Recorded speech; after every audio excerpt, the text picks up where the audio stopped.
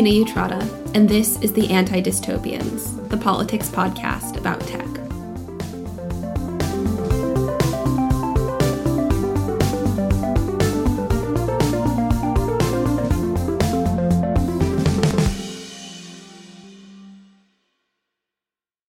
Hi, everybody. We're here with Dr. Matt Mahoudi, who just finished his PhD in Development Studies at Cambridge University and is a Joe Cox Scholar in Refugee and Migration Studies. So thanks so much for being with us here today, Matt. Thanks for having me. It's great to be here. So maybe we could start with you telling us just a little bit about your research and the PhD you just finished. As you pointed out, in your work, the discussions about technology, especially in regards to migration, are often, this sort of like tech, utopian, like heralded as a sort of like technical solution to migration problems. That like what refugees really need is more tech or, apps that will solve their problems. So what did you find in your research was sort of like the actual experience of many of these immigrant or refugee communities in regards to technology? Yeah, so just to preface that a little bit, I came to this research at a moment around 2015, 2016, when the narrative about the refugee crisis had sort of started to be all-consuming and ubiquitous, and all over certainly the European media landscape. There was a lot of focus on the refugees' welcome narrative against the backdrop of what was more or less a fairly hostile, not just immigration environment, but an environment that deployed security technologies and sophisticated biometric technologies and sophisticated surveillance technologies, and had been doing so for the last decade or more, especially in the wake of 9/11, and was actively contributing to the deaths of people who were crossing the Mediterranean. And yet there was this posturing around the generous Europe, the generous European continent.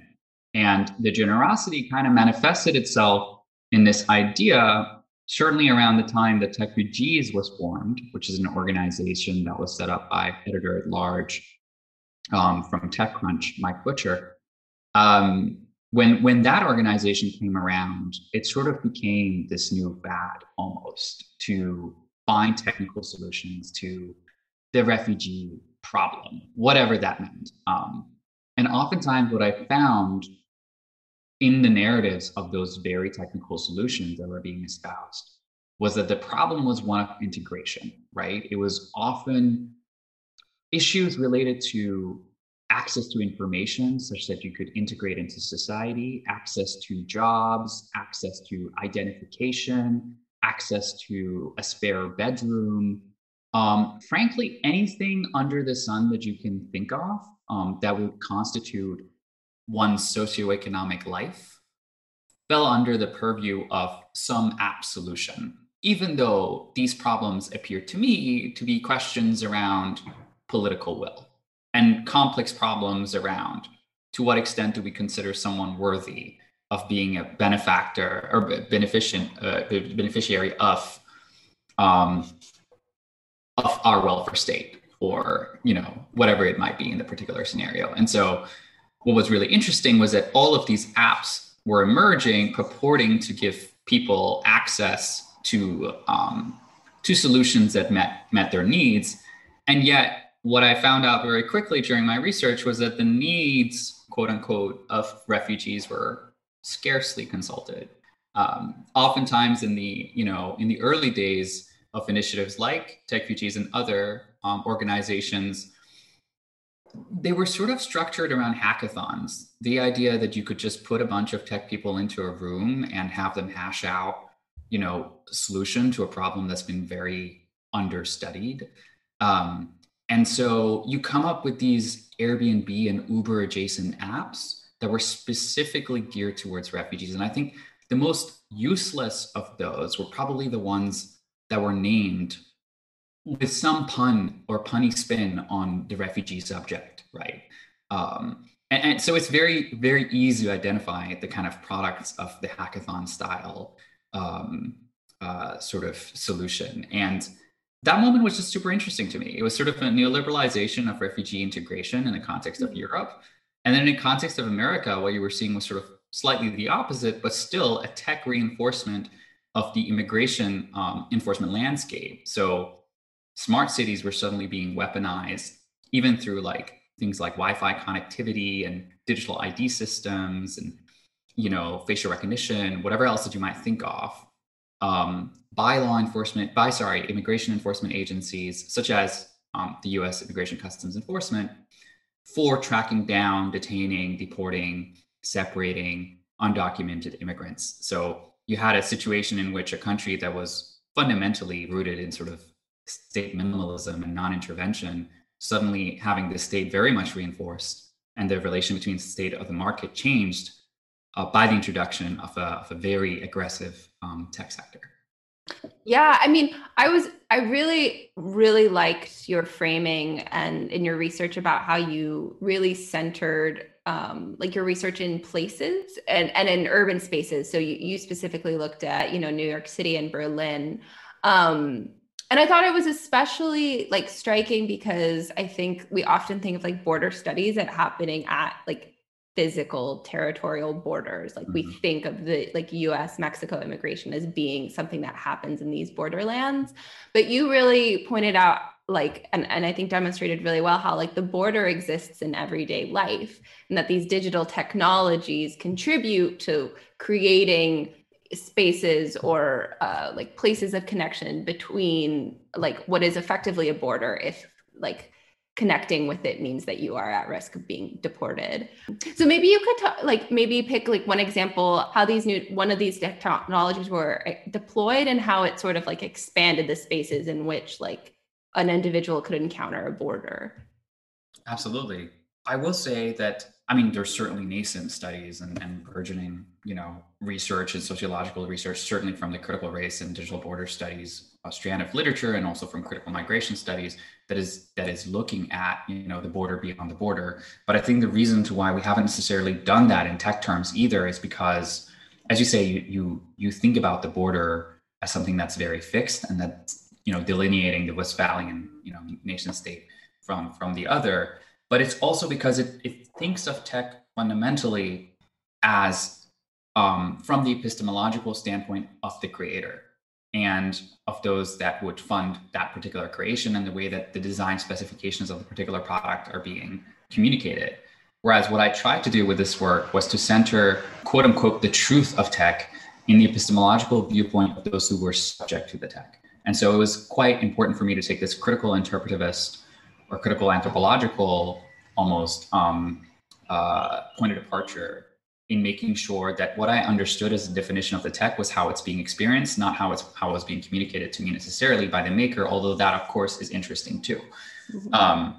And so what you discover very quickly when you start talking to communities, certainly communities who have slightly more precarious immigration status, such as asylees and undocumented immigrants, recent refugees, SIVs, so people with special immigration visas who have been given these after cooperating with, say, US forces in Afghanistan and Iraq and Syria. They will often find themselves, or as I discovered, certainly after the ramping up of ICE deportation rates in New York City, which is where I did my work, sort of evading any node that could potentially pick up data from them. Whether it did or not did not matter. And it wasn't so interesting to me. It was just interesting for me to see how the node that was being avoided was also a node that was was a representation of the institution that was supposed to service them itself. So in the context of Link NYC, which are these Wi-Fi kiosks that sort of have these digital ad boards on them. They have a tablet on the side where you can charge your phone. And he was really introduced to sort of these community boards that were replacing the phone boxes. I think there was at the time of my research roughly 2,800 of them, but the plan was to roll out 7,000 to 8,000 of them across all of New York City.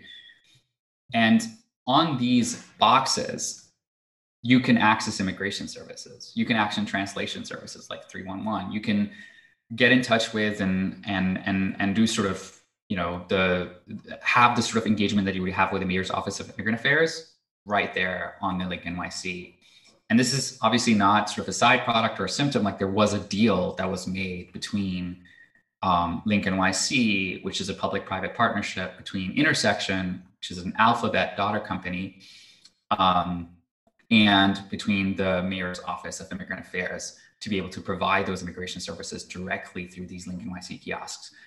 But when I spoke to communities, particularly for my position of being, a sort of an in-house researcher and part-time caseworker within an immigrant resettlement organization, people were actively avoiding these.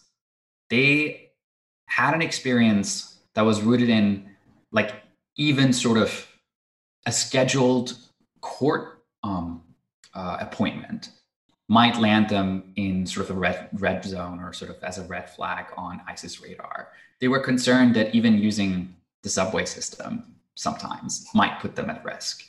And sort of urban concealment was very much a part of their reality, and has been a part of the lived reality of immigrants, and certainly undocumented immigrants in the United States, for a very long time.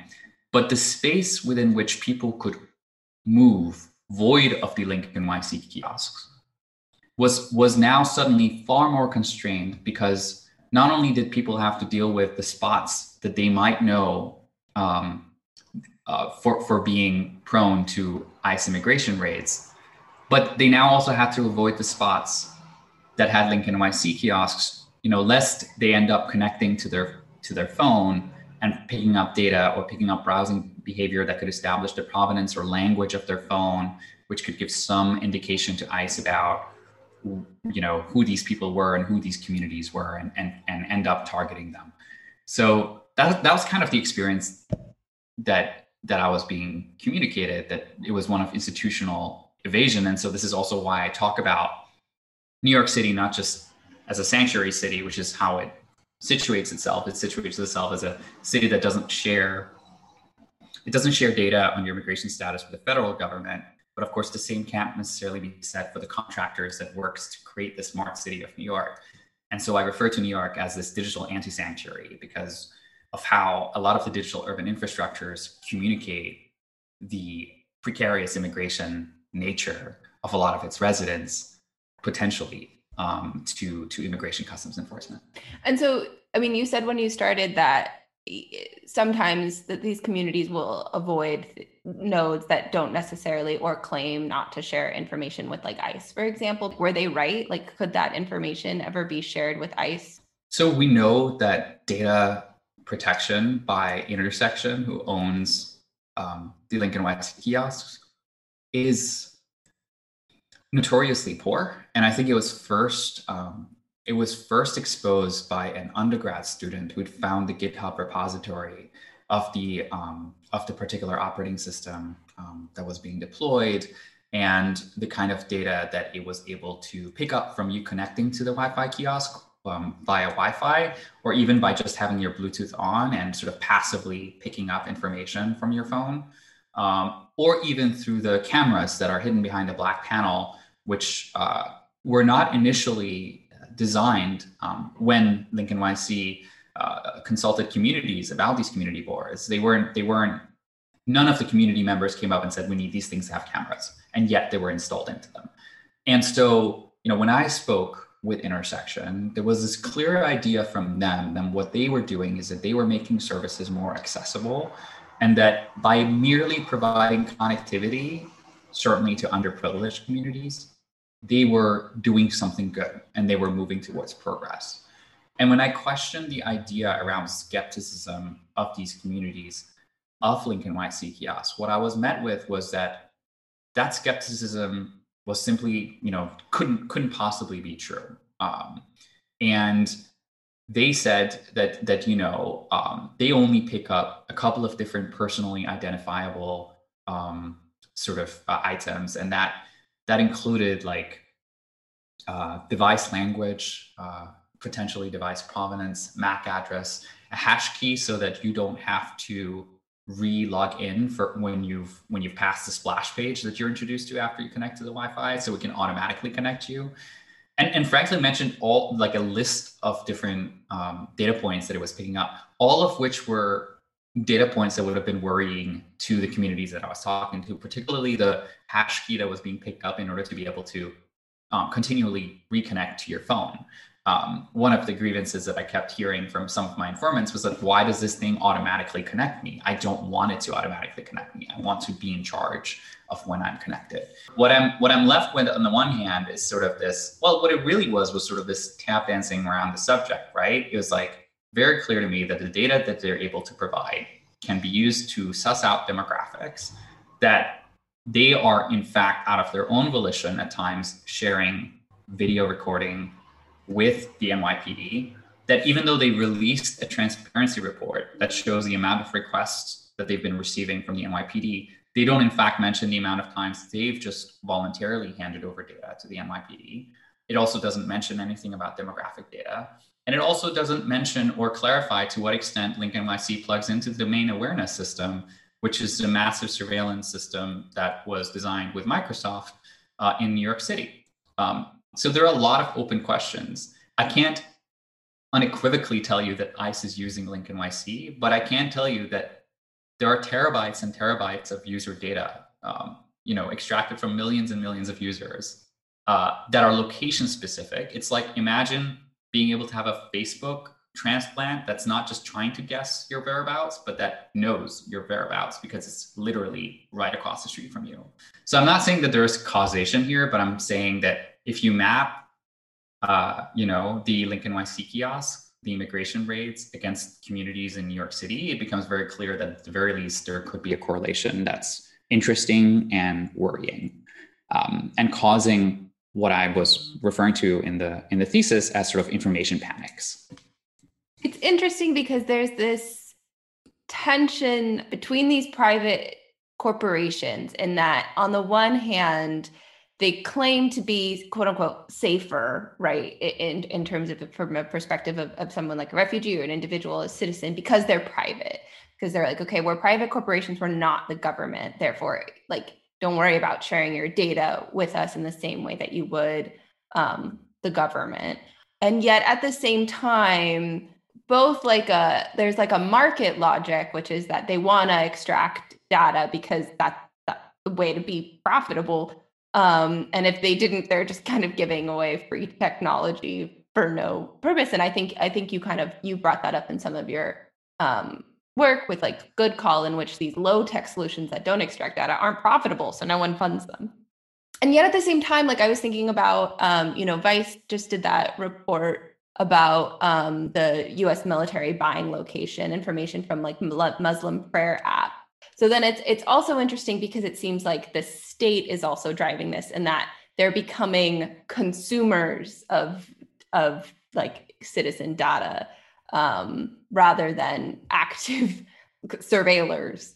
So there's a lot of forces at play here, right? There's like the capitalism market forces, there's sort of the like surveillance state, like political state forces. There's the business model force of just like how these companies monetize by extracting data, and they could choose a different monetization strategy.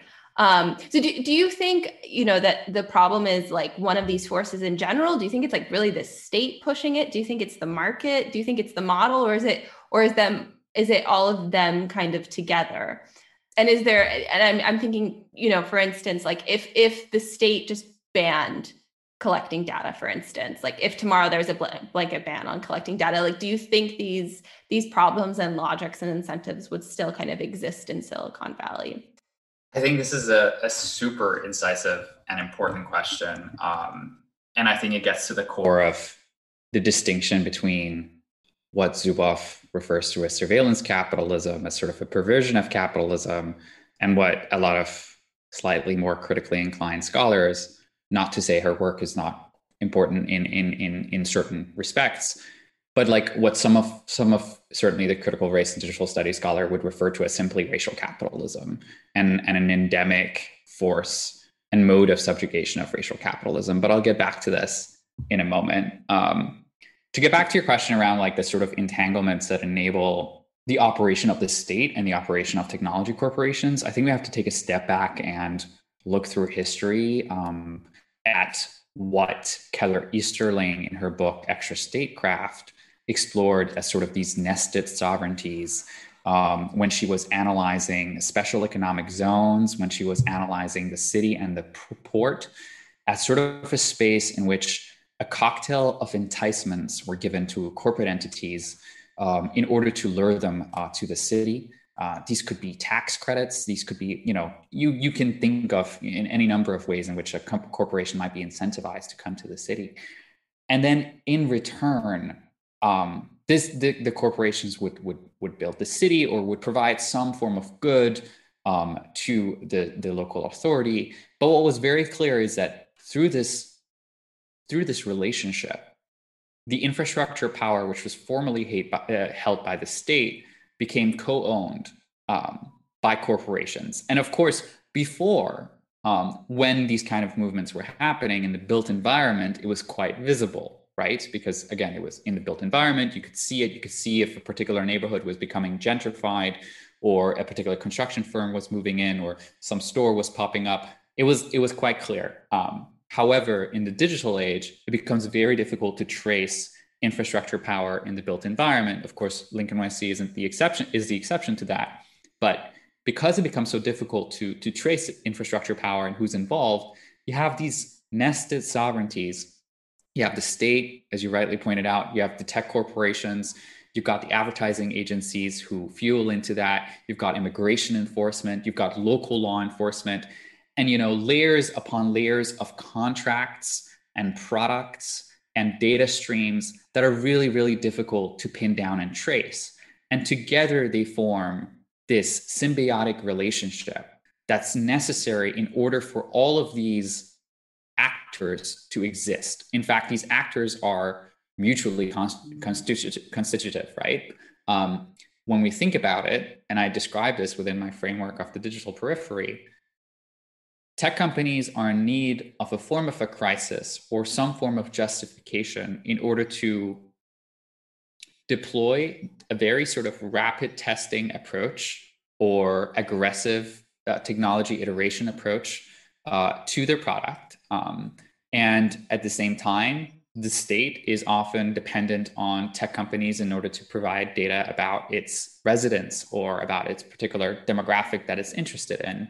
And when I say the state here, I'm using it loosely because I'm, of course, referring to both local authorities, and I'm referring to the federal government, and I'm referring to also, to some extent, an arm of the state that is law enforcement and immigration enforcement. And so the fact that they are symbiotically reliant on each other kind of justifies this constant reiteration and reinforcement of exactly the kinds of smart cities that we've seen today, and the kinds of product deployment, the kinds of technology experimentation on usually marginalized populations. And in my work, I refer to this as the creation of the digital periphery, because, and so this works in three major ways, right? First of all, I say that like tech companies rely on modernization logics, the idea that some people are more backwards than other and therefore need some form of technical intervention in order to leapfrog into the current era, right? So a very neocolonial, largely dismissed theory within critical development studies, certainly, that still occupies the socio-technical imaginary of tech actors. And also, to a great extent, state institutions who truly believe that the tech sector is going to solve their problems, as I was witnessing in Berlin, for example. And then secondly, they rely not just on these modernization logics, which I refer to as techno development. They also rely on technospace, or they create technospace, which is these sort of iterative test beds in which they can operationalize, weaponize the environment to test a particular product. So in New York City, it's the whole city, and Wi-Fi infrastructure is deployed there, and it's tested to see how much can they get away with extracting? How much can they get away with weaponizing these particular environments? Or in in Berlin, it was sort of like, how much of refugee life can they get away with trying to commodify, right? Through the apps that they were developing there. And so technospace is another thing that's sort of another space in which you see colonial geographies that are sort of being remapped in ways that are slightly more ubiquitous and that don't neatly follow the global north and global south divide, but that sort of still tries and insist on the existence of subaltern subjects frankly everywhere, right? So it's slightly more ubiquitous. And then thirdly, techno-government, which is a symbiotic relationship between the state and tech actors that uses technospace and modernization logics in order to justify its existence and justify its profit-making motive. So two questions, like kind of drawing off of what you've just said. There seems to be kind of like two kind of key problems in terms of thinking about how to then respond to this. So the first is, like you said, it's just less visible, right? And I think about this a lot in terms of like policing. I used to study policing in Northern Ireland, and it's very obvious when there's a police officer in your community. It's not as obvious if the police ask Amazon to give the recordings of your Amazon Alexa. And so it's just more difficult, and then it's more difficult to mobilize. It's more difficult to even know it's happening. And then the second issue is that there's just so many different actors. It becomes kind of unclear, where do you jump in and who do you lobby, and at what point, like, are we mad at Palantir? Are we mad at Google? Like, should we lobby them? Should we lobby our state congressmen, or our like state representatives to change things? Should we mobilize on our own? Is that even possible? So I guess, like, in these two things, like, where do you see like the potential for jumping in and change? This is an important question, and I think we've landed ourselves in a bit of a catch-22. I am typically oriented towards the school of thought that identifies the place in which changes that reel in or sort of limit corporate power is in fact in the state, and that we need effective regulation to stop or partially dismantle the tech industry. I'll get back to why I think that's important. But we're also in a moment in which there's a profound distrust, understandably, of the state. As an activist scholar, I don't necessarily consider myself as someone who can trust, say, the US government with knowing what's in the best interest of Muslim communities, Black communities, BIPOC communities at large, and certainly undocumented migrant communities.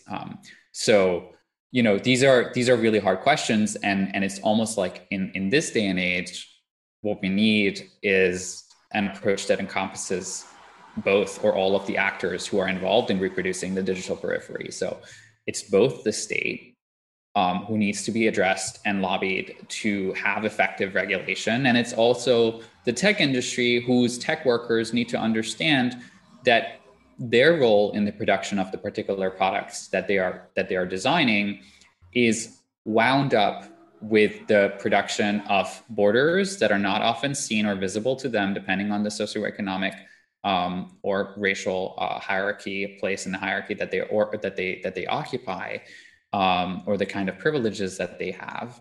But the sooner that there is a realization that in fact they're engaged in the production of these borders that have fundamental consequences for life and death, as we've seen in workers' unions before and in workers' organizing before, the more pressure they can apply internally to the business to change or to be forced to change. And I'm a very ardent skeptic of sort of digital ethics and the deployment of sort of ethical principles within the context of corporations, and certainly tech corporations. It sort of becomes this, there's a lot of ethics washing. It becomes this space in which you can communicate, once again, generosity and tolerance and understanding, even if it's slightly more aggressive, like a moratoria on the development of a particular tech. Even that is like only virtue signaling, right? Because you can lift the moratorium anytime you want.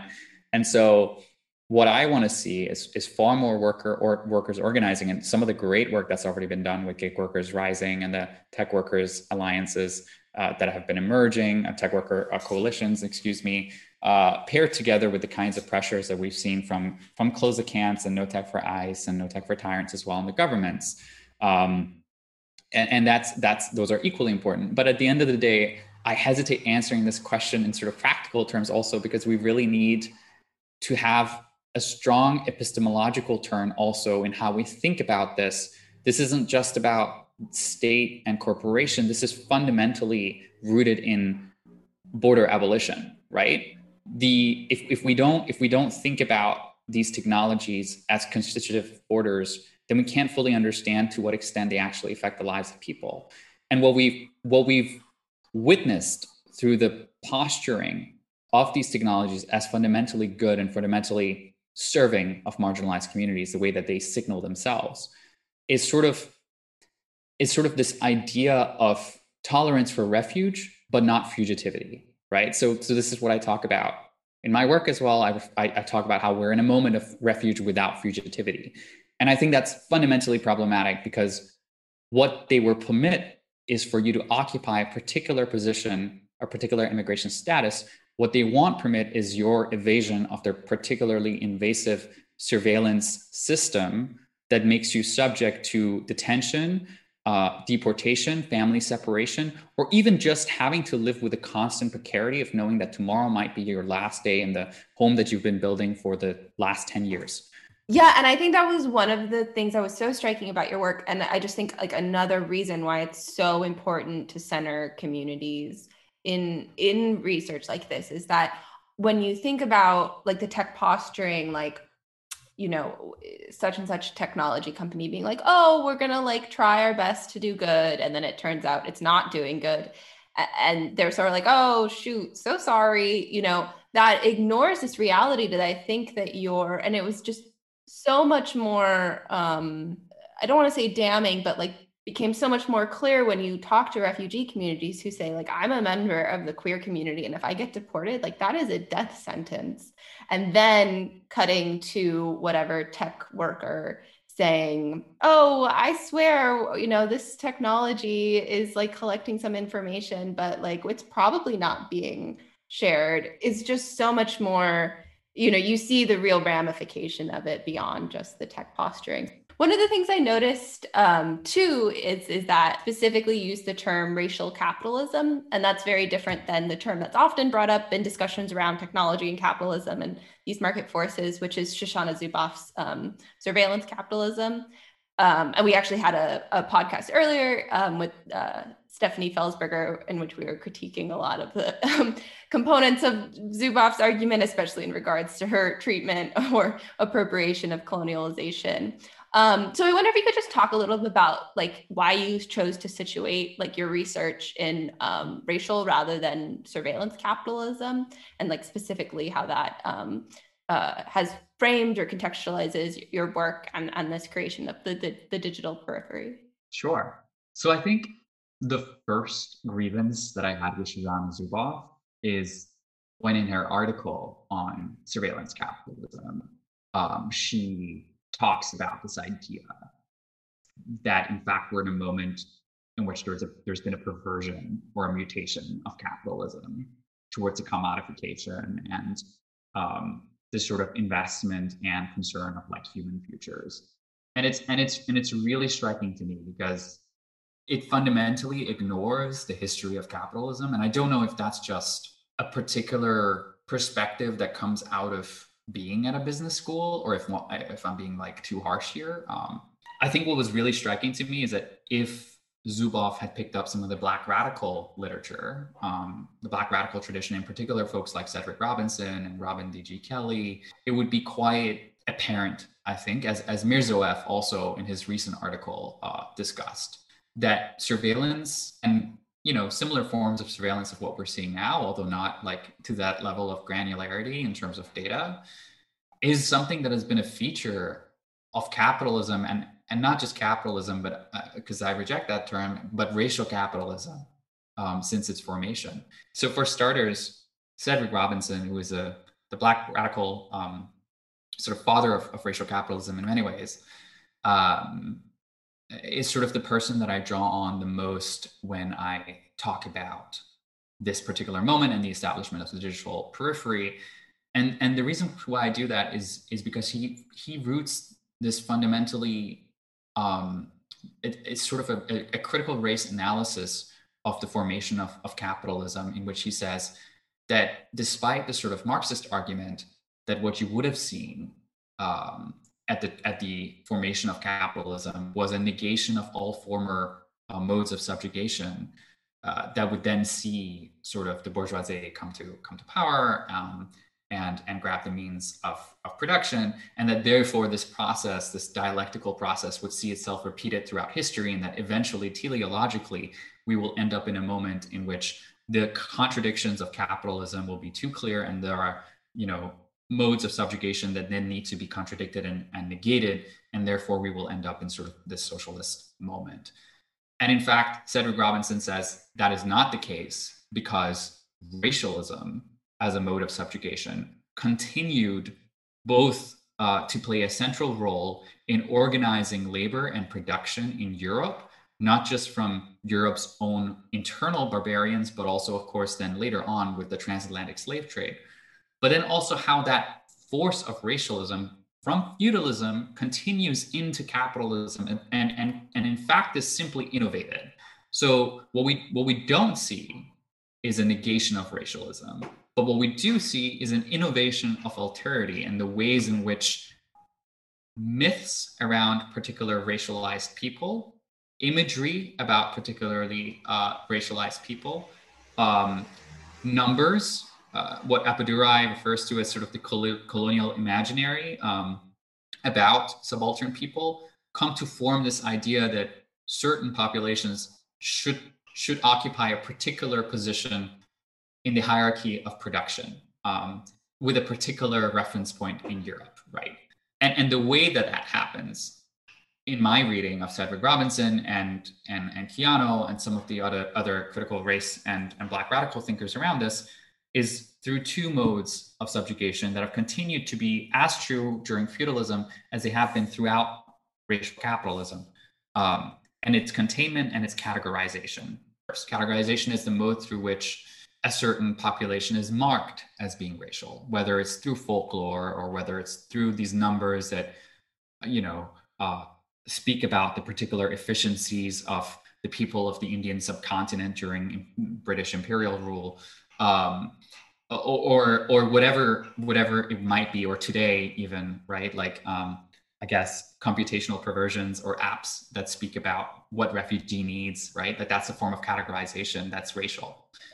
And then it's through containment, which is through creating sort of a space in which you can contain these categorized individuals to work on value extraction from their bodies, from the labors of their bodies, or even from the mere existence of their subjectivity in a particular space. So I guess in the early formation of racial capitalism, it was through the literal containment of people. It was through people working plantations. As we move on, it becomes through precarity. The poor laws in particular led to people taking up more flexibilized work. That's a form of containment and a form of bordering off social mobility. As we move into the 21st century in particular, it doesn't necessarily have to be through precarity, but it's through gig workers, it's through remote workers, but it's also through the mere existence, again, the mere insistence of the existence of the image of the other that justifies a particular intervention or production of a product.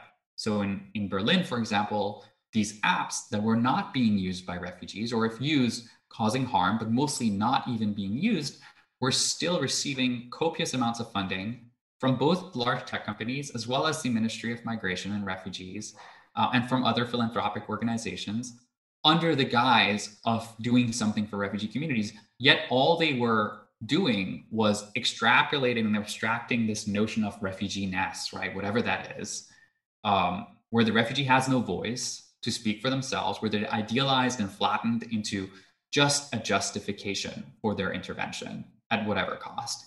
And so categorization and containment, again, whether it's done through app production, whether it's done through actual containment, whether it's done through surveillance, continues to play a role between the early formation of racial capitalism and into the digital age. And so for me, it seems absurd to say that there was a perversion, because all I'm seeing is sort of quote unquote innovation, right? Like ways of like innovating both alterity and the ways in which we benefit off of or violate or experiment with or extract from subaltern bodies.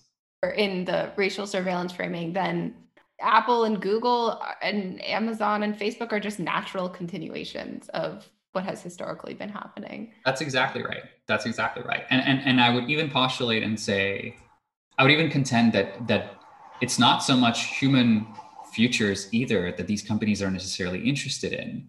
I think they're far more interested in what I refer to in my work as well as surrogate data, which is again the idea of the voiceless individual or community who doesn't even get to, like, through their behavior necessarily signal to you how they're going to work, but who you can just decide how they work in an abstract sense. Whether they do or not does not matter, as long as you can have racial capital move around. And I call it racial capital again because it depends on this particular form of categorization of individuals. So I think surrogate data will be a far more interesting frontier for the extraction of racial capital than even human futures. But I suppose that remains to be seen. And I am but a mere mortal recent PhD. So. No, so then this is interesting, right? Because Zubov's argument basically says then, like, okay, this is a perversion of capitalism. Therefore, if you just ban these like data extraction practices, we'll be fine. We can go back to quote unquote normal and things will be good. Then two questions kind of come out of that. One, do you think then we should ban data extraction processes, or is that even possible given like in the racial capitalism framing, you can't ban extraction because the whole point of it is extraction. And then two, then if banning data collection practices or the like quote unquote like the monetization of these tech companies through like their extraction of data and then selling that to advertisers, then like what is the solution? Solution is again a technical term. Like then what's the framework? What's the entry point into like how we should think about this? Is it just taking on capitalism as a whole? Even if you were to ban extraction of massive amounts of data, again, I don't think that necessarily changes the ability of these companies to benefit off of racialized bodies. And I think, the reason to why I bring in surrogate data as a terminology within my work is to hone in on the idea that, in fact, I just observed a dozen, if not more, app initiatives in Berlin that didn't at all depend necessarily on extracting, granular levels of information from the communities that they were serving. Although, the ultimate consequence of the usage of the apps might have been that the only thing that they needed to justify their intervention and to keep going was just the idea that refugees might be using them. And the way that they justify that is to work on numbers that they can sort of wrangle into appearing as, data about refugees, as surrogate data. And I say surrogate data because it doesn't hold any truth. One example of this is a particular initiative that I spoke to. An informant from this initiative told me that they had 22,000 refugees that were using their particular service, which was an app, and it was sort of a job matching app. And when I inquired further about where that number came from, I realized that number came from the amount of Facebook likes that their page had. And this wasn't the first time that I had heard this particular approach to monitoring and evaluation being used. In fact, it was very reminiscent of the ways in which technology interventions are deployed in humanitarian contexts, and in particular in refugee camps, where you constantly have to sort of wrangle up numbers to justify that the particular intervention was useful so that you can continue receiving funding for the funder for the operationalization of your program. So again, surrogate data in this case is far more important, or at least is equally important to the granular data extraction that is happening under Zubov's conception of surveillance capitalism. So even if you were to stop that and ban these companies from tracking and from gathering these amounts of data, I still think we would have a problem, because this is the model under which racial capitalism operates, is through categorization and containment. It really reminds me, so this new book by Tim Hwang came out called The Subprime Attention Crisis, where he basically argues sort of a similar thing to what you're saying, which is that Facebook and Google and whatever claim that all of this like data that they're extracting about us makes their digital ads really, really good. And Zuboff kind of accepts their argument with her right to a future tense that the problem is that they have so much data about us that they're actually eroding free will by their ability to engineer us. Whereas Huang says this is complete crap. It's totally overblown. So it's really, I just wanted to like tie that in. Like it really just seems like everything that these companies are based on is just smoke and mirrors essentially, and that's not their value or what they see. So the surrogate data, I think, is such an interesting like helpful framing. Right, because it's all about conjecture. Yeah, and one of the things, I love that phrase that you used about like we need a wider political imagination, because I think actually it was Jeff Bezos who said this, that was like, we create these new technologies and then they get adopted so quickly that they become ordinary and people yawn. And that really strikes me about a lot of not just technologies, but political things. So like in recent years, calls to abolish ICE completely have been called like just like radical and like unthinkable. Like how could we live without ICE? And yet ICE was created in like 2001. Same things with so many other institutions. So like I studied, like, as I said, policing. Like, the police are like a very pretty recent creation. So all of this talk about like abolish the police, I think, and this is considered such a radical proposition, but actually the police are pretty new as an institution. And same with, so I just finished Torpy's book on the invention of the passport. Passports and borders, new things. And so this idea, this call for like a wider political imagination like really resonates with me about, and that even the things that we think of as radical or think of as being really imaginative are actually in some ways like not as entrenched as we think. So I guess you've kind of touched on this, but because you're studying migration, what does the abolition of borders like look like to you? How do you imagine then the state fits in with that? I think there are far better internationalist conceptions, Marxist internationalist conceptions of what the world could look like, that are not rooted in a Westphalian conception of the Western state, of the Western nation state, that I think ought to be explored. In the same way that we so easily gave up sovereignty to tech actors. And I hesitate to use this term because by espousing the narrative that they do have sovereignty, we give them sovereignty. But of course, that is very much the reality, is that if we can so easily imagine a future in which we give up sovereignty or at least governing power to tech companies, then why can't we imagine giving up some sovereign power to another entity that isn't concerned with a profit-making motive, but that's far more concerned with centrally organizing to meet the needs of all communities everywhere, right? To meet the needs for getting away from a punitive system that maximizes the profits of private prisons, of the occupation of Palestine, of and through various other security technologies and sophisticated surveillance technologies. Like, why can't we imagine a situation in which the money that governments are already spending on all of these endeavors that are fundamentally rooted in the oppression of marginalized communities could be redistributed and used for the gains of marginalized communities? There is this dearth in the general public's understanding, certainly those who take issue with affirmative action, I think, that doesn't necessarily appreciate that by meeting the needs of the most marginalized, we're meeting the needs of everybody.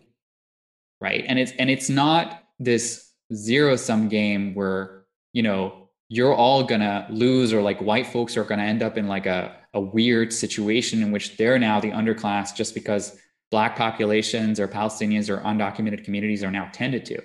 That's not the end goal here. The end goal here is to make sure that everybody's needs are met. And so when I talk about border abolition, I talk about the abolition of borders that keep capital in certain places and labor in other places to ensure that those two never meet.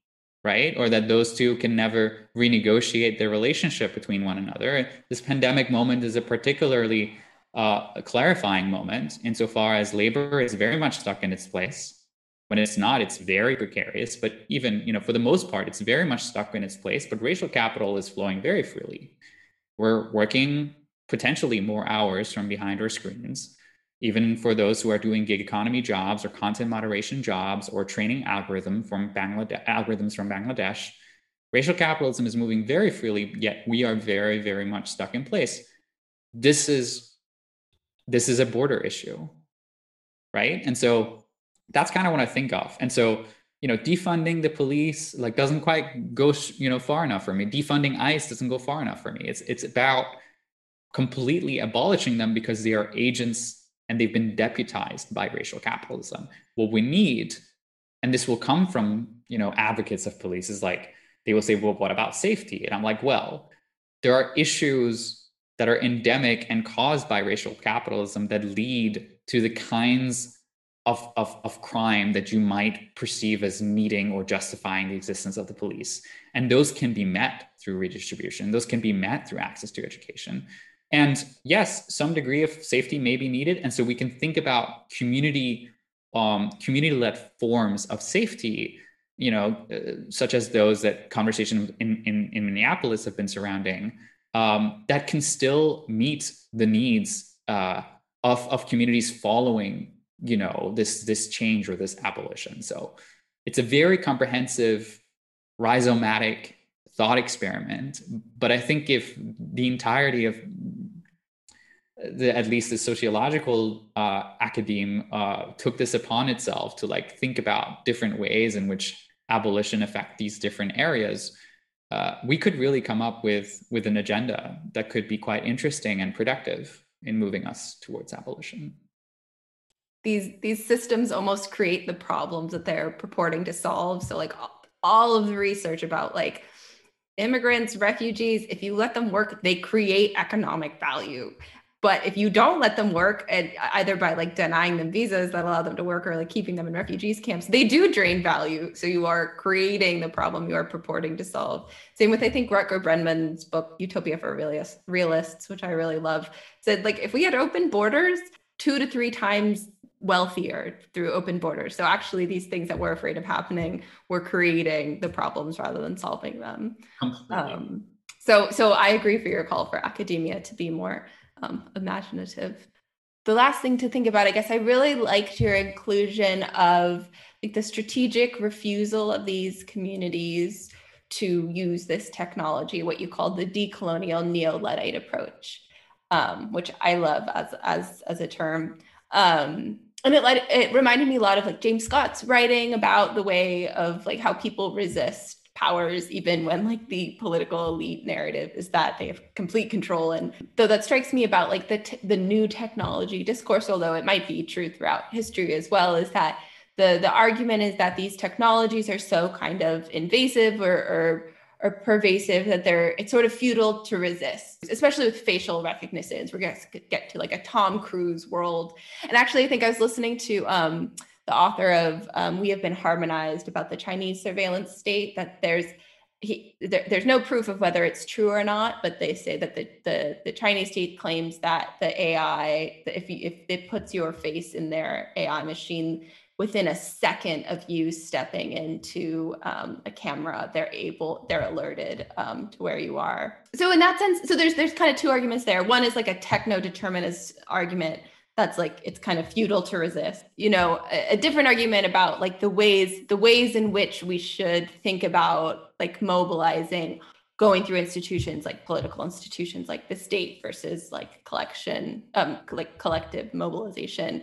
So for example, I think there's been, and I think you were involved with this in New York City, about just banning facial recognition.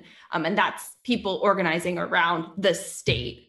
But there's also political mobilization around let's mobilize around Amazon to not use facial recognition. So I just wondered if you could just bring in this sort of the resistance element. Do you think it's possible to resist tech in this kind of neo-Luddite kind of way?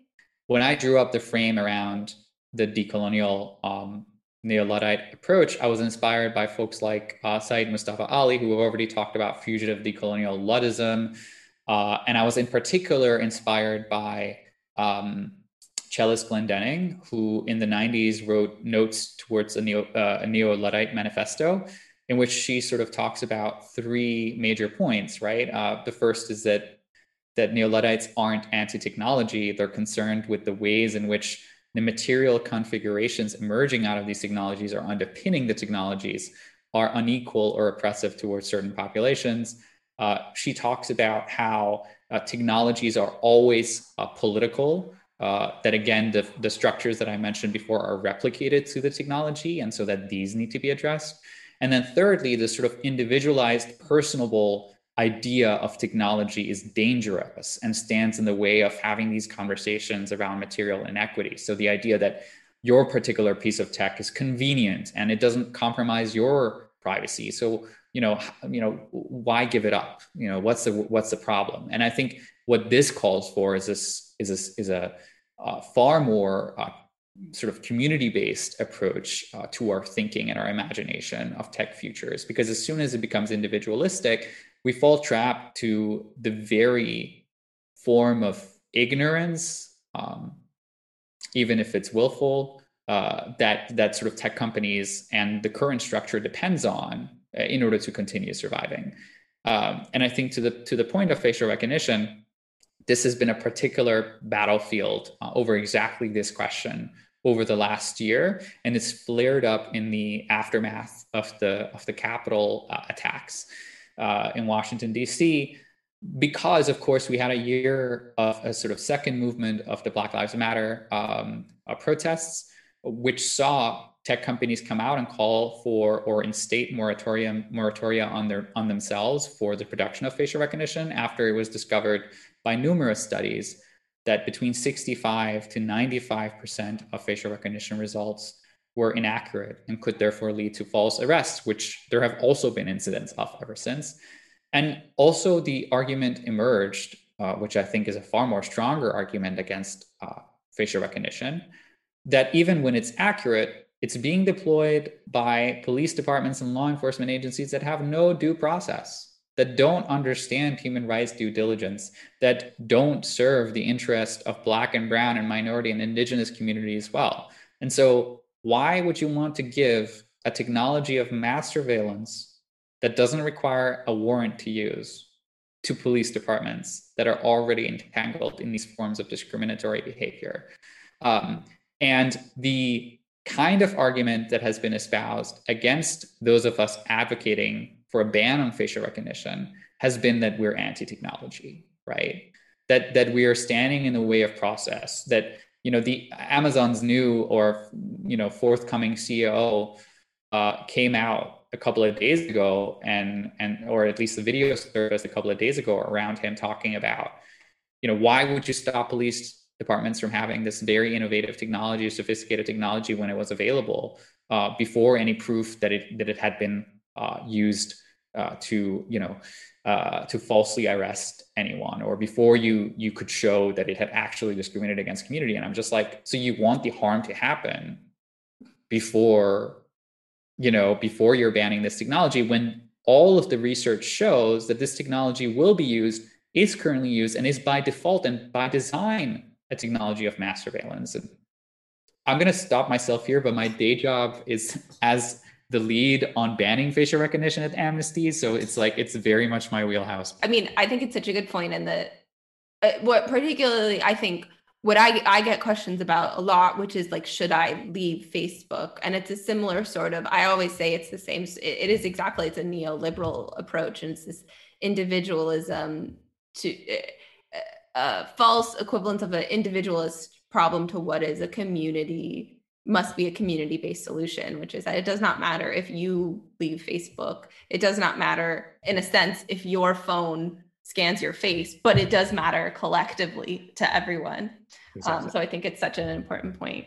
I guess our final question to sort of wrap up, which is, if you could give one policy recommendation to any entity, so that can be UNHCR, the EU, the US, New York City's mayor's office, Palantir, What would you recommend? Introduce a right to refuse. And I think this is cross-cutting. I think there needs to be a right to refuse. And what I mean by that is the right to refuse engaging with your, for example, socioeconomic or political rights through a particular technology that you believe is harming your community.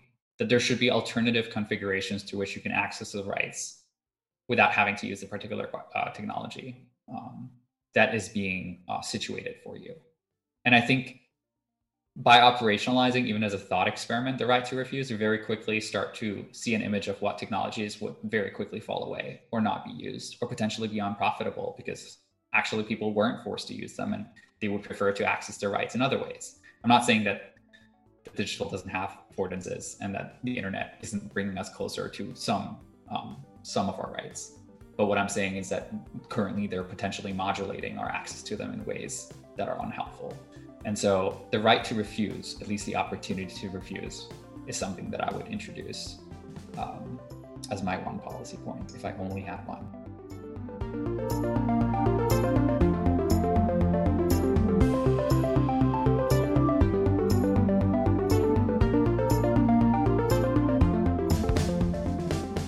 Thank you so much again to Matt for coming on this episode of The Anti-Dystopians, and congratulations again on becoming Dr. Mahmoudi. All of the articles, books, or scholars that Matt and I mentioned in this podcast will be available in the show's show notes, so be sure to check them out. We'll also include further information on the campaign that Matt is involved with to ban the facial recognition scan in New York City. You can also sign up to get this information and notifications about the Anti-Dystopians as an email newsletter by following the links below. To prevent the world from descending into dystopia, be sure to subscribe to the Anti-Dystopians wherever you get your podcasts.